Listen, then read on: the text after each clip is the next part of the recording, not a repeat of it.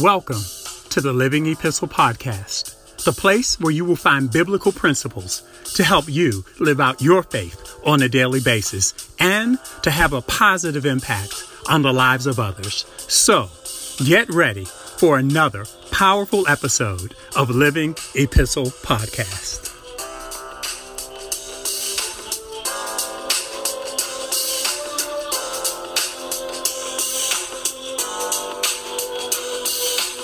Hello, my name is Tony Miles, and welcome to this week's episode of Living Epistle Podcast.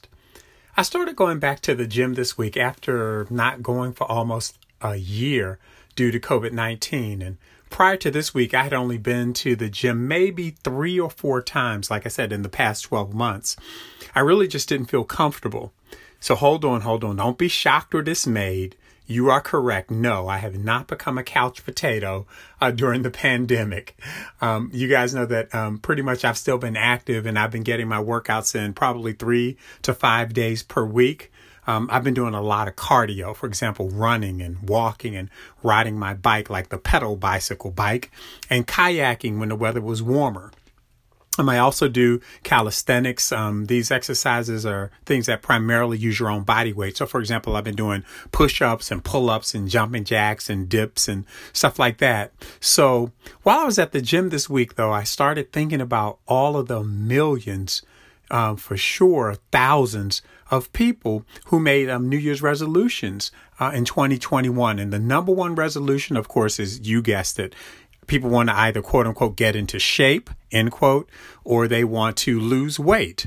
So, now getting into shape means different things to different people. So to some people, getting into shape might mean shedding some pounds. To someone else, it might mean losing a few inches. To another person, it might mean tightening up or toning up what you already have. To somebody else, it might mean, bulking up. You want to increase your muscle mass. And to somebody else, it might just be targeting a specific area or a specific body part that you really just want to see changed or sculpted or put into a different shape or look.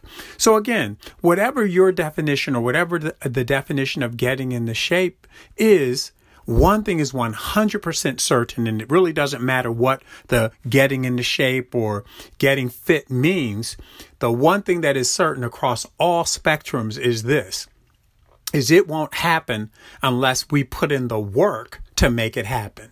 So whatever our goals are in life, whether they're spiritual goals, emotional goals, financial goals, physical goals, career goals, educational goals, you put it in there, whatever the goal is that you have, you name it. It cannot and will not be achieved without us putting the work in that's necessary to achieve it, whatever the goal is, right?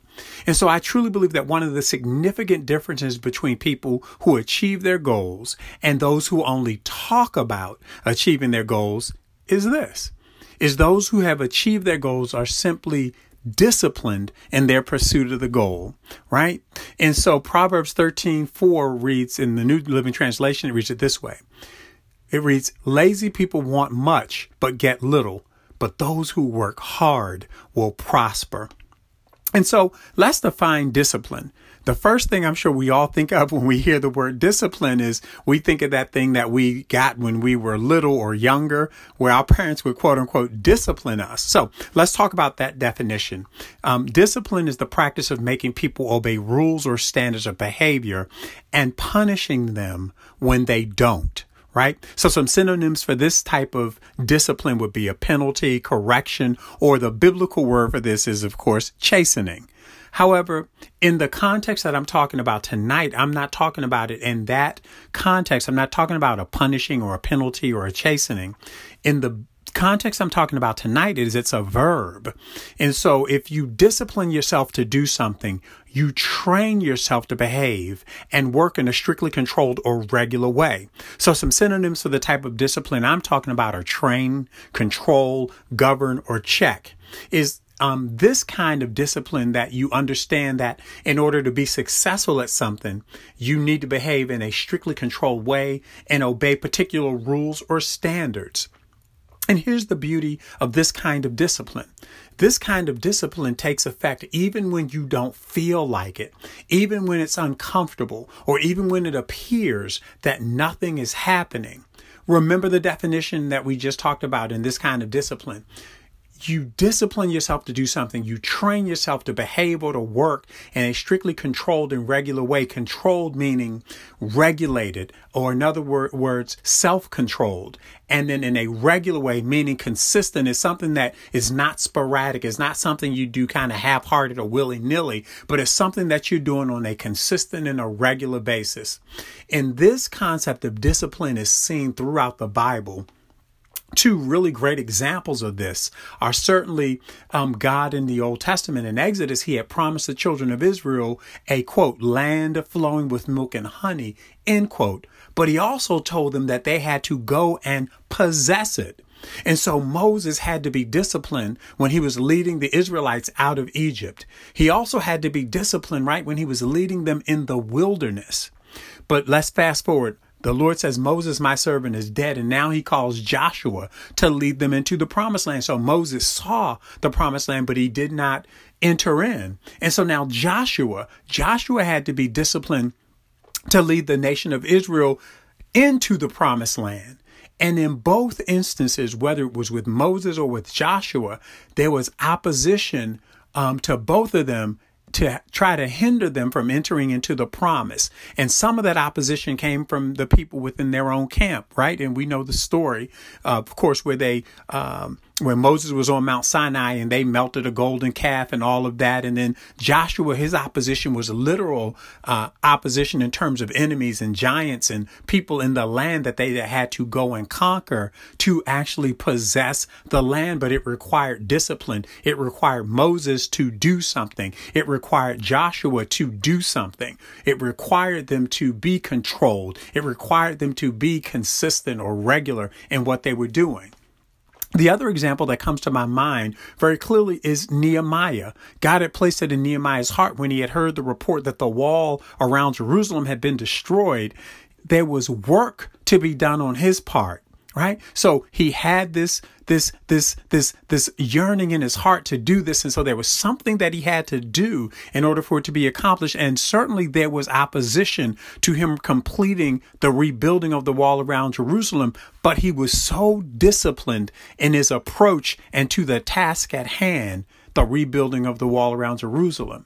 And so he was focused, he was consistent, he was self-controlled. And you know the story when people told lies on him and they tried to get them to stop, or they tried to connive and be a part of what he was doing. But the discipline and the focus that he had would not allow him to take his focus off of the task at hand. And that was to rebuild a wall around Jerusalem.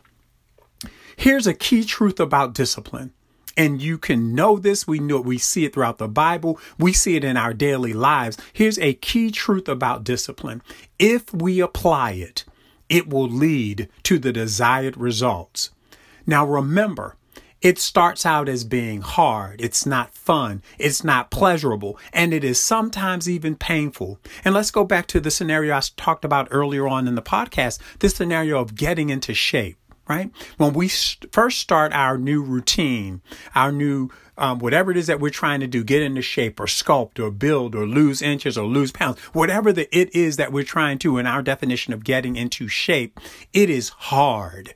It is hard. It's not fun. It's our bodies are aching. We've got to get up early in the morning, or maybe we have to go to the gym or whatever that is after work. So it's not easy for us to do. And we have to continually think about, well, what am I eating? What am I drinking? What exercises or physical activity am I going to engage in to get me to my desired goal? But then something happens with consistency, which goes hand in hand with discipline, with intentionality. In other words, I'm not just, remember we talked about it earlier, being regular, being controlled. With that consistency, that intentionality and time, we begin to notice some changes. We begin to see some results. And now we're motivated to continue on our path because we're beginning to reap some of the rewards of our efforts. And we've all been there, right? We've all been there where we say, I want to get into shape, and we're doing the things, we're eating right, we're doing the cardio, we're doing everything right, but we don't see anything, but we begin maybe to feel differently. And something where we couldn't walk for 15 minutes before, now all of a sudden we're walking 20 minutes. So we're beginning to feel and beginning to see some of the results and some of the quote unquote fruit of our labor. And then finally, we reach our goal. Wow, we are elated. And now we can't imagine our lives, that world around us, without doing those things that got us to our desired objective. And just full transparency for me, I can't imagine going a couple of days without doing something, without running, walking, riding my bike, or lifting weights, or I have to do something because my body craves it. It yearns it. It's just a part of my DNA now. And so what happens is in Hebrews chapter 12, verse 11, the New Living Translation says it this way. No discipline is enjoyable while it is happening. It's painful. But afterward, there will be a peaceful harvest of right living for those who have trained in this way. And so again, the Bible tells us that going through the process is not fun and it is painful, but man, we will reap a harvest if we continue in that. And that is when the discipline becomes a delight. We should be disciplined in every area of our lives, including spiritually. And one of the things, I've talked about this in several podcasts. One of the things that I'm so learning and it's becoming really clear to me is that one area of our lives affects every other area. That's so interdependent. Our minds, our thoughts, our emotions, our bodies, our feelings, our wills, our intellect are so interconnected. But so it is in our lives that one area of our life where we may think is spiritual is separate from our work life, is separate from our family life, is separate from our friends.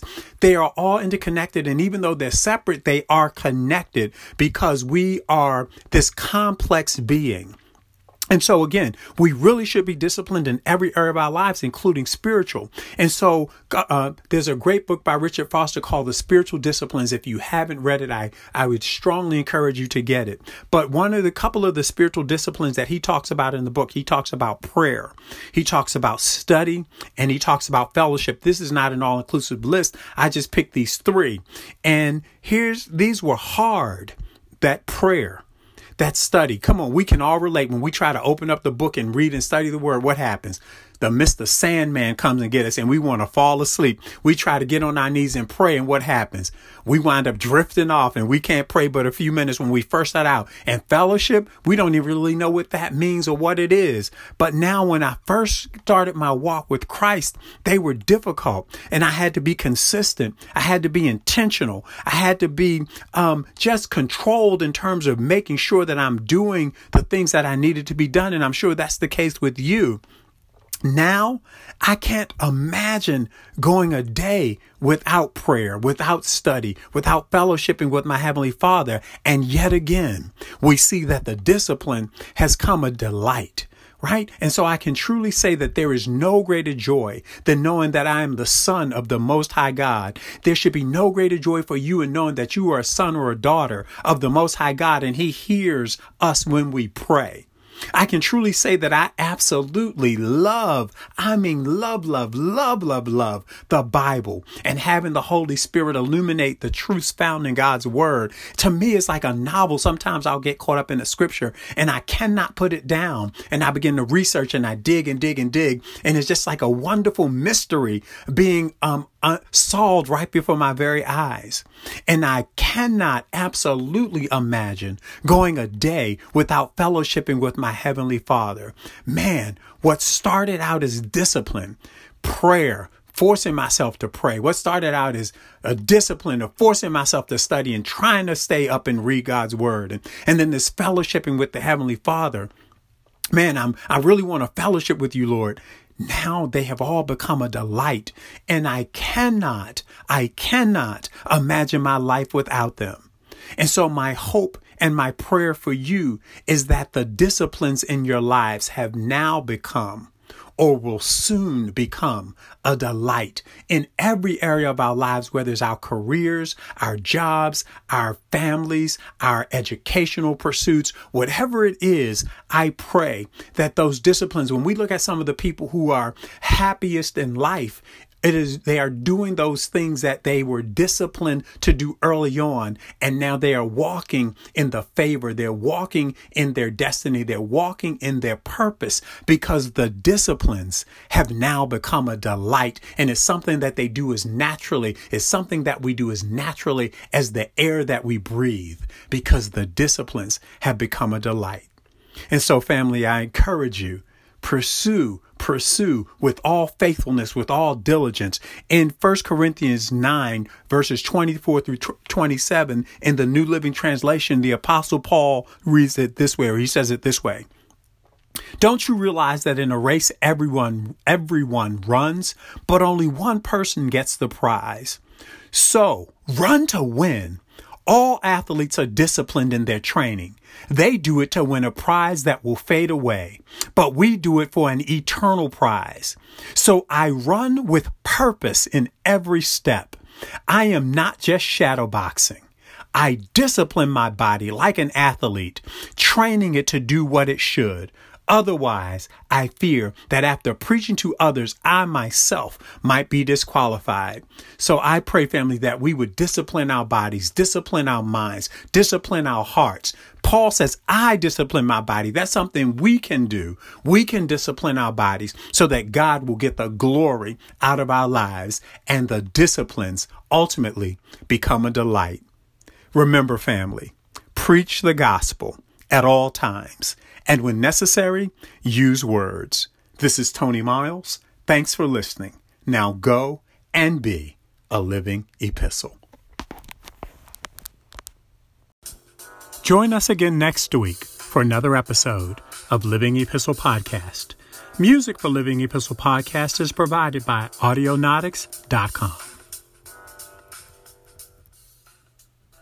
Hello, my name is Tony Miles, and welcome to this week's episode of Living Epistle Podcast. The inspiration for this week's podcast actually came to me while I was recording last week's podcast. This week's message was further confirmed throughout the entire week, starting with last Friday, throughout this week. During our 6 a.m. Noble Warriors morning prayer, I heard a similar theme during Wednesday night's Bible study, and again during this Friday morning's devotion. So if you'll recall, last week's podcast was titled From Discipline to Delight. And one of the people I talked about was Nehemiah. I talked about his discipline and how his discipline helped him to achieve the goal of rebuilding the wall in Jerusalem. What I didn't talk about, though, was all of the opposition that he faced when he was trying to do what God had called him to do. Today, I want to start with him as a great example of how we can remain hopeful in the face of opposition. So let's do a brief background, and I'm full, so my podcast may be a little longer than usual. But a brief background of Nehemiah. He was a contemporary of Ezra. Ezra was a priest, of course, who was a leader of the Jews upon their return from their Babylonian captivity or their Babylonian exile. And so he was really instrumental in bringing people back to the book of the law or the book of the Torah, which is the first 5 books of the New Testament. Nehemiah was a cupbearer for the king of Persia. Cupbearer, or a side note, I should say, Persia is modern day Iran. And a cupbearer was a key role. He was the one who tasted the king's wine to prevent him from being poisoned. And so we understand as a cupbearer, he was in a position of trust and confidence as one of the king's key advisors. However, because of his love for his people, he was willing to give up this life of luxury and ease in the palace and to go back to Jerusalem to help his people. And so he was granted permission. He prayed to God and God granted him permission. And then he went to King Artaxerxes and asked him for permission. And Artaxerxes gave him permission to go back to Jerusalem and help to rebuild the shattered wall. Now, here's what the Lord has been reminding me of all this past week. In spite of opposition from without and from within, the task of completing the wall was completed in 52 days. And it was a feat that even the enemies of Israel had to attribute to their almighty and their all-powerful God.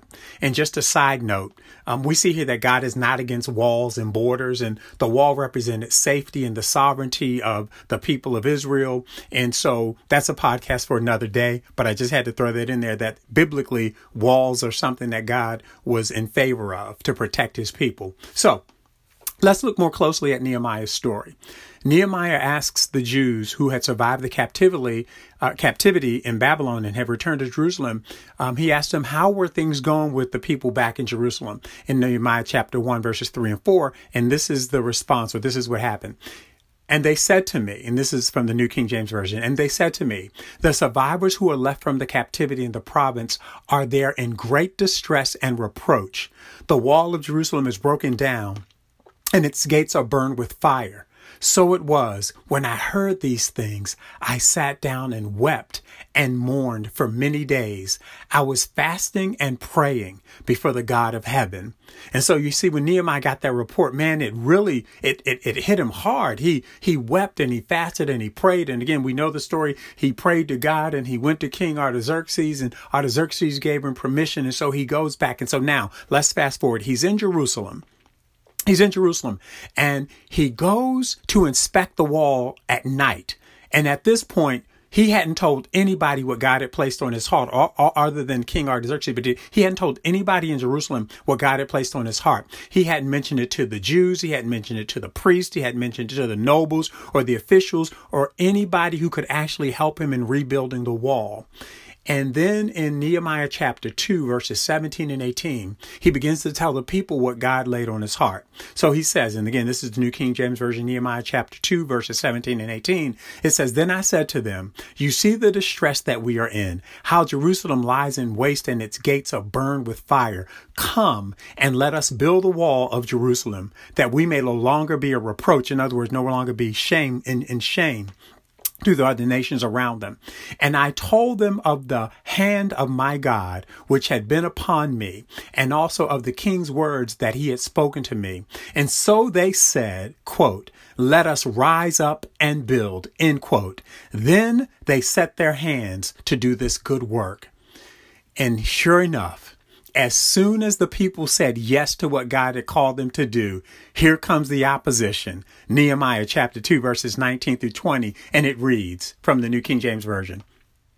When Sanballat the Horonite, Tobiah the Ammonite official, and Geshem the Arab heard of it, they laughed at us and despised us and said, what is this thing that you are doing? Will you rebel against the king? So I answered them and said to them, this is Nehemiah. So I answered them and said to them, the God of heaven will prosper us. Therefore, we, his servants, will arise and build, but you have no heritage or no right, nor memorial in Jerusalem. So, in other words, here it is. When people laugh at us, when people despise us, when people would think evil of us, or people say things against us when God has told us to do something, let our response be like that of Nehemiah. He said, quote, the God of heaven himself will prosper us. Therefore, we, his servants, will arise and build. But you have no heritage or right or memorial in Jerusalem. In other words, laugh at us all you want to, hate us all you want to, but we know that God of heaven will help us to succeed. And he went on to say, but you have no share, you have no legal right, you have no historic claim in Jerusalem. In other words, this promise is not for you. And as you can imagine, this did not sit well with Sanballat, Tobiah, and Shechem, right? And so now they begin to stop the plan of Israel to build this wall, or they begin to plot and stop the plan of Nehemiah to build this wall. And so they tried all different types of opposition. They tried ridicule, right? Nehemiah 4:1-6, and it reads, Sanballat was furious. I won't read all. I'm just going to read two verses. It says, Sanballat was furious and very indignant that they had begun to rebuild the wall. So he mocked them, right? In other words, mocking, he derided them, he teased them, he taunted them. And he said, what are these feeble Jews doing? Will they revive the stones from the heap of rubbish? Whatever they build, if a fox goes up on it, he will break down their stone wall. So in other words, look, he's again saying all of this stuff against them to try to just ridicule them about what they're trying to do. But look at Nehemiah's response. He said they prayed to God and they continued to build. That was their response. Nehemiah chapter 4, verse 6. So we built the wall, and the entire wall was joined together up to half its height. For the people had a mind to work. One surefire way to overcome opposition of ridicule is to pay no attention to it and continue to focus on what God has placed in our hearts and in your heart and in our hearts to do. They also gave the opposition through threat of attack, right? Here's the Israelites' response again. Nevertheless, we made our prayer to God, and because of them, we set a watch against them day and night. So they were threatening to attack them, but they kept working, and then they just said, we'll set an attack. They tried discouragement, right? In Nehemiah chapter 4, verses 10 through 12, it reads that the work was great, and so that they were spread out and concerned about their safety. And look at Nehemiah's response here in verse 19. And then I said to the nobles, the rulers, and the rest of the people, the work is great and extensive, and we are separated far from one another on the wall. Whenever you hear the sound of the trumpet, rally to us there.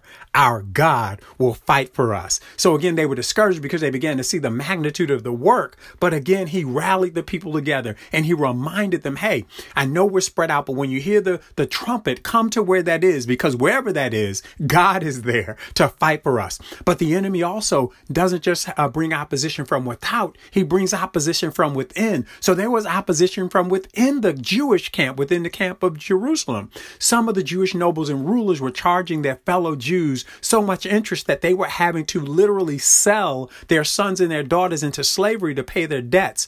Nehemiah called an assembly and he said, God forbid that you should do this. No longer will you do this. No longer will this be tolerated. So they proclaimed that they would no longer do it amongst the rulers and the nobles. And he also called together the religious leaders and said, and your community as well. And so they didn't. And so Nehemiah called an assembly and told them, restore their houses, restore their land, restore their vineyards, restore their olive groves, right? Opposition from within the camp. And I couldn't help but think about sometimes when God calls us, the opposition isn't from the outside. It's from the people who live in the house with us that they can't see, or they're doing things that are thwarting the vision that God has given us, right? But again, we continue to pray and we ask God, how do we handle that? We call an assembly when we bring correction to it immediately. But then there was opposition through compromise. Here it is. So nothing that Sanballat, Tobias, and Geshem had done up to this point had stopped the construction of the wall. And at this point now, there were no breaks in the wall. All that was left to do really were to hang the gates. And so now here's their approach. Man, I guess if we can't beat them, we're going to fake try to join them, right? You remember that from the olden days. If you can't beat them, join them. Well, that was Sanballat, Tobias, and Geshem's approach as well. In Nehemiah chapter 6, verses 2 through 3, it reads that Sanballat and Geshem sent to me saying, quote, come, let us meet together among the villages in the plain of Ono, end quote. But they thought to do me harm. And so I sent messengers to them saying, quote, I am doing a great work so that I cannot come down. Why should the work cease while I leave it to go down to you? End quote. They requested that Nehemiah come down on four different occasions. They requested that he come down and meet with them. And on all four occasions, his response was the same. And I can't help but think about the late Maya Angelou when she says, when people show you who they are, believe them. Tobias, Sanballat, and Geshem had already shown who they were. And so why would Nehemiah stop the work on the wall to go down to them? And the Lord already showed him that they meant harm. They try to bring opposition through slander. So they couldn't ridicule them to stop. They couldn't discourage them to stop. The threat of attack wouldn't cause them to stop. Even to try to trick them into compromising couldn't stop. So now they come just and straight out and lie on Nehemiah and the work that he's doing. Sanballat sends him a letter saying that he's rebuilding the wall and that the Jews were planning a rebellion against the king. But look at Nehemiah's response to Sanballat's letter. In Nehemiah 6 verses 8 and 9, he says, then I sent to him saying, quote, no such thing as you say are being done, but you invent them in your own heart. For they were all trying to make us afraid, saying, quote, their hands will be weakened in the work and it will not be done, end quote. And so Nehemiah says, now, therefore, O God, strengthen my hands. So even when you try to slander me and even when you tell lies and everything against me to try to make me afraid, Now, therefore, O God, strengthen my hands. And here's the last one. They tried even opposition through just flat out treachery. Nothing Sanballat, Tobiah, and Geshem had done had worked so far. So finally, they sent someone, a man by the name of Shemaiah, a spy, to tell Nehemiah, hey, they're out to kill you. Why don't you go hide in the temple? Because they're coming to kill you at night. And again, look at Nehemiah's response. Nehemiah's response in Nehemiah chapter 6, verses 11 through 13. And it reads, and I said, quote, should such a man as I flee? And who is there such as I who would go into the temple to save his life?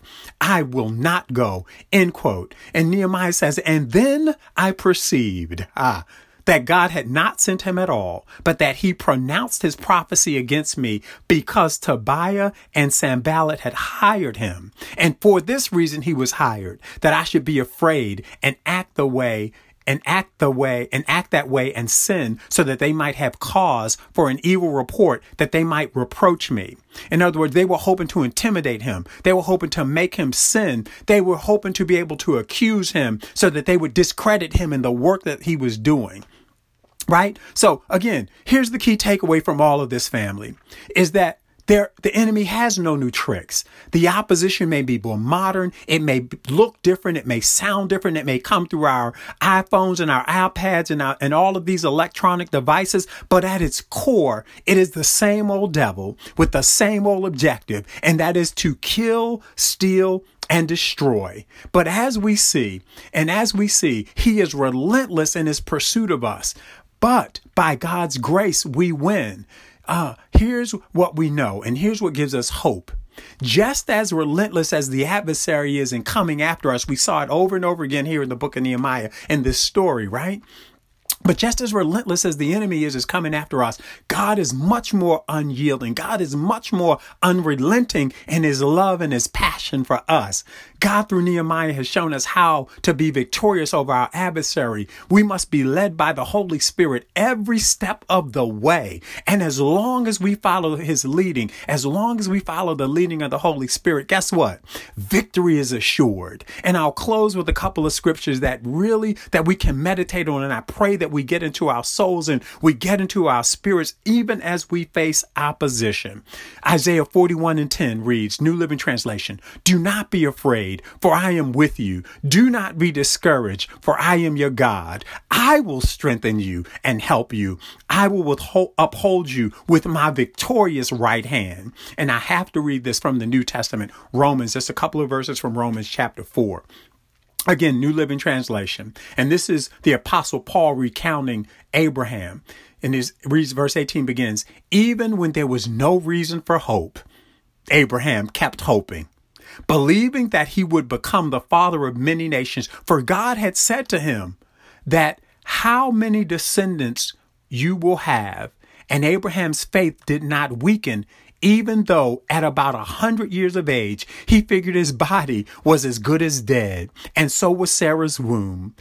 Abraham never wavered in believing God's promise. In fact, his faith grew stronger, and it was in this he brought glory to God. He was fully convinced that God was able to do whatever he promises. And because of Abraham's faith, God counted him as righteous.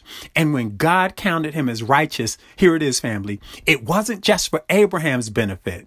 It was recorded for our benefit too, assuring us that God will also count us as righteous if we believe in him, the one who raised Jesus, our Lord, from the dead. This is a great place to give God praise. And so here's, as I'm closing and wrapping this up, whatever the situation you may be facing right now may look hopeless. The circumstance you may be in right now may appear to be dead, but just know that we serve a God who specializes in the impossible. And like Noah, just keep working, keep trusting, keep believing in God, keep your focus on him. And you know how that story ends. The wall was rebuilt in record time. It was rebuilt in 52 days. And Israel's enemies, even their enemies, were so amazed that they could only attribute that great accomplishment to the God of Israel, that God Israel serves. And like Abraham, He was 100 years old and Sarah was about 90. But God's promise of a son, Isaac, did come to fruition. Even when their bodies were reproductively dead, God was faithful to fulfill his promises. Hey, family, just know and believe that we serve a God who specializes in the impossible. Whatever the situation, whatever the opposition, there is always hope. Just like Abraham, he always hoped, and even his hope and his faith and his strength grew in the face of what his body was physically telling him. So remember, preach the gospel at all times. And when necessary, use words. This is Tony Miles. Thanks for listening. Now go and be a living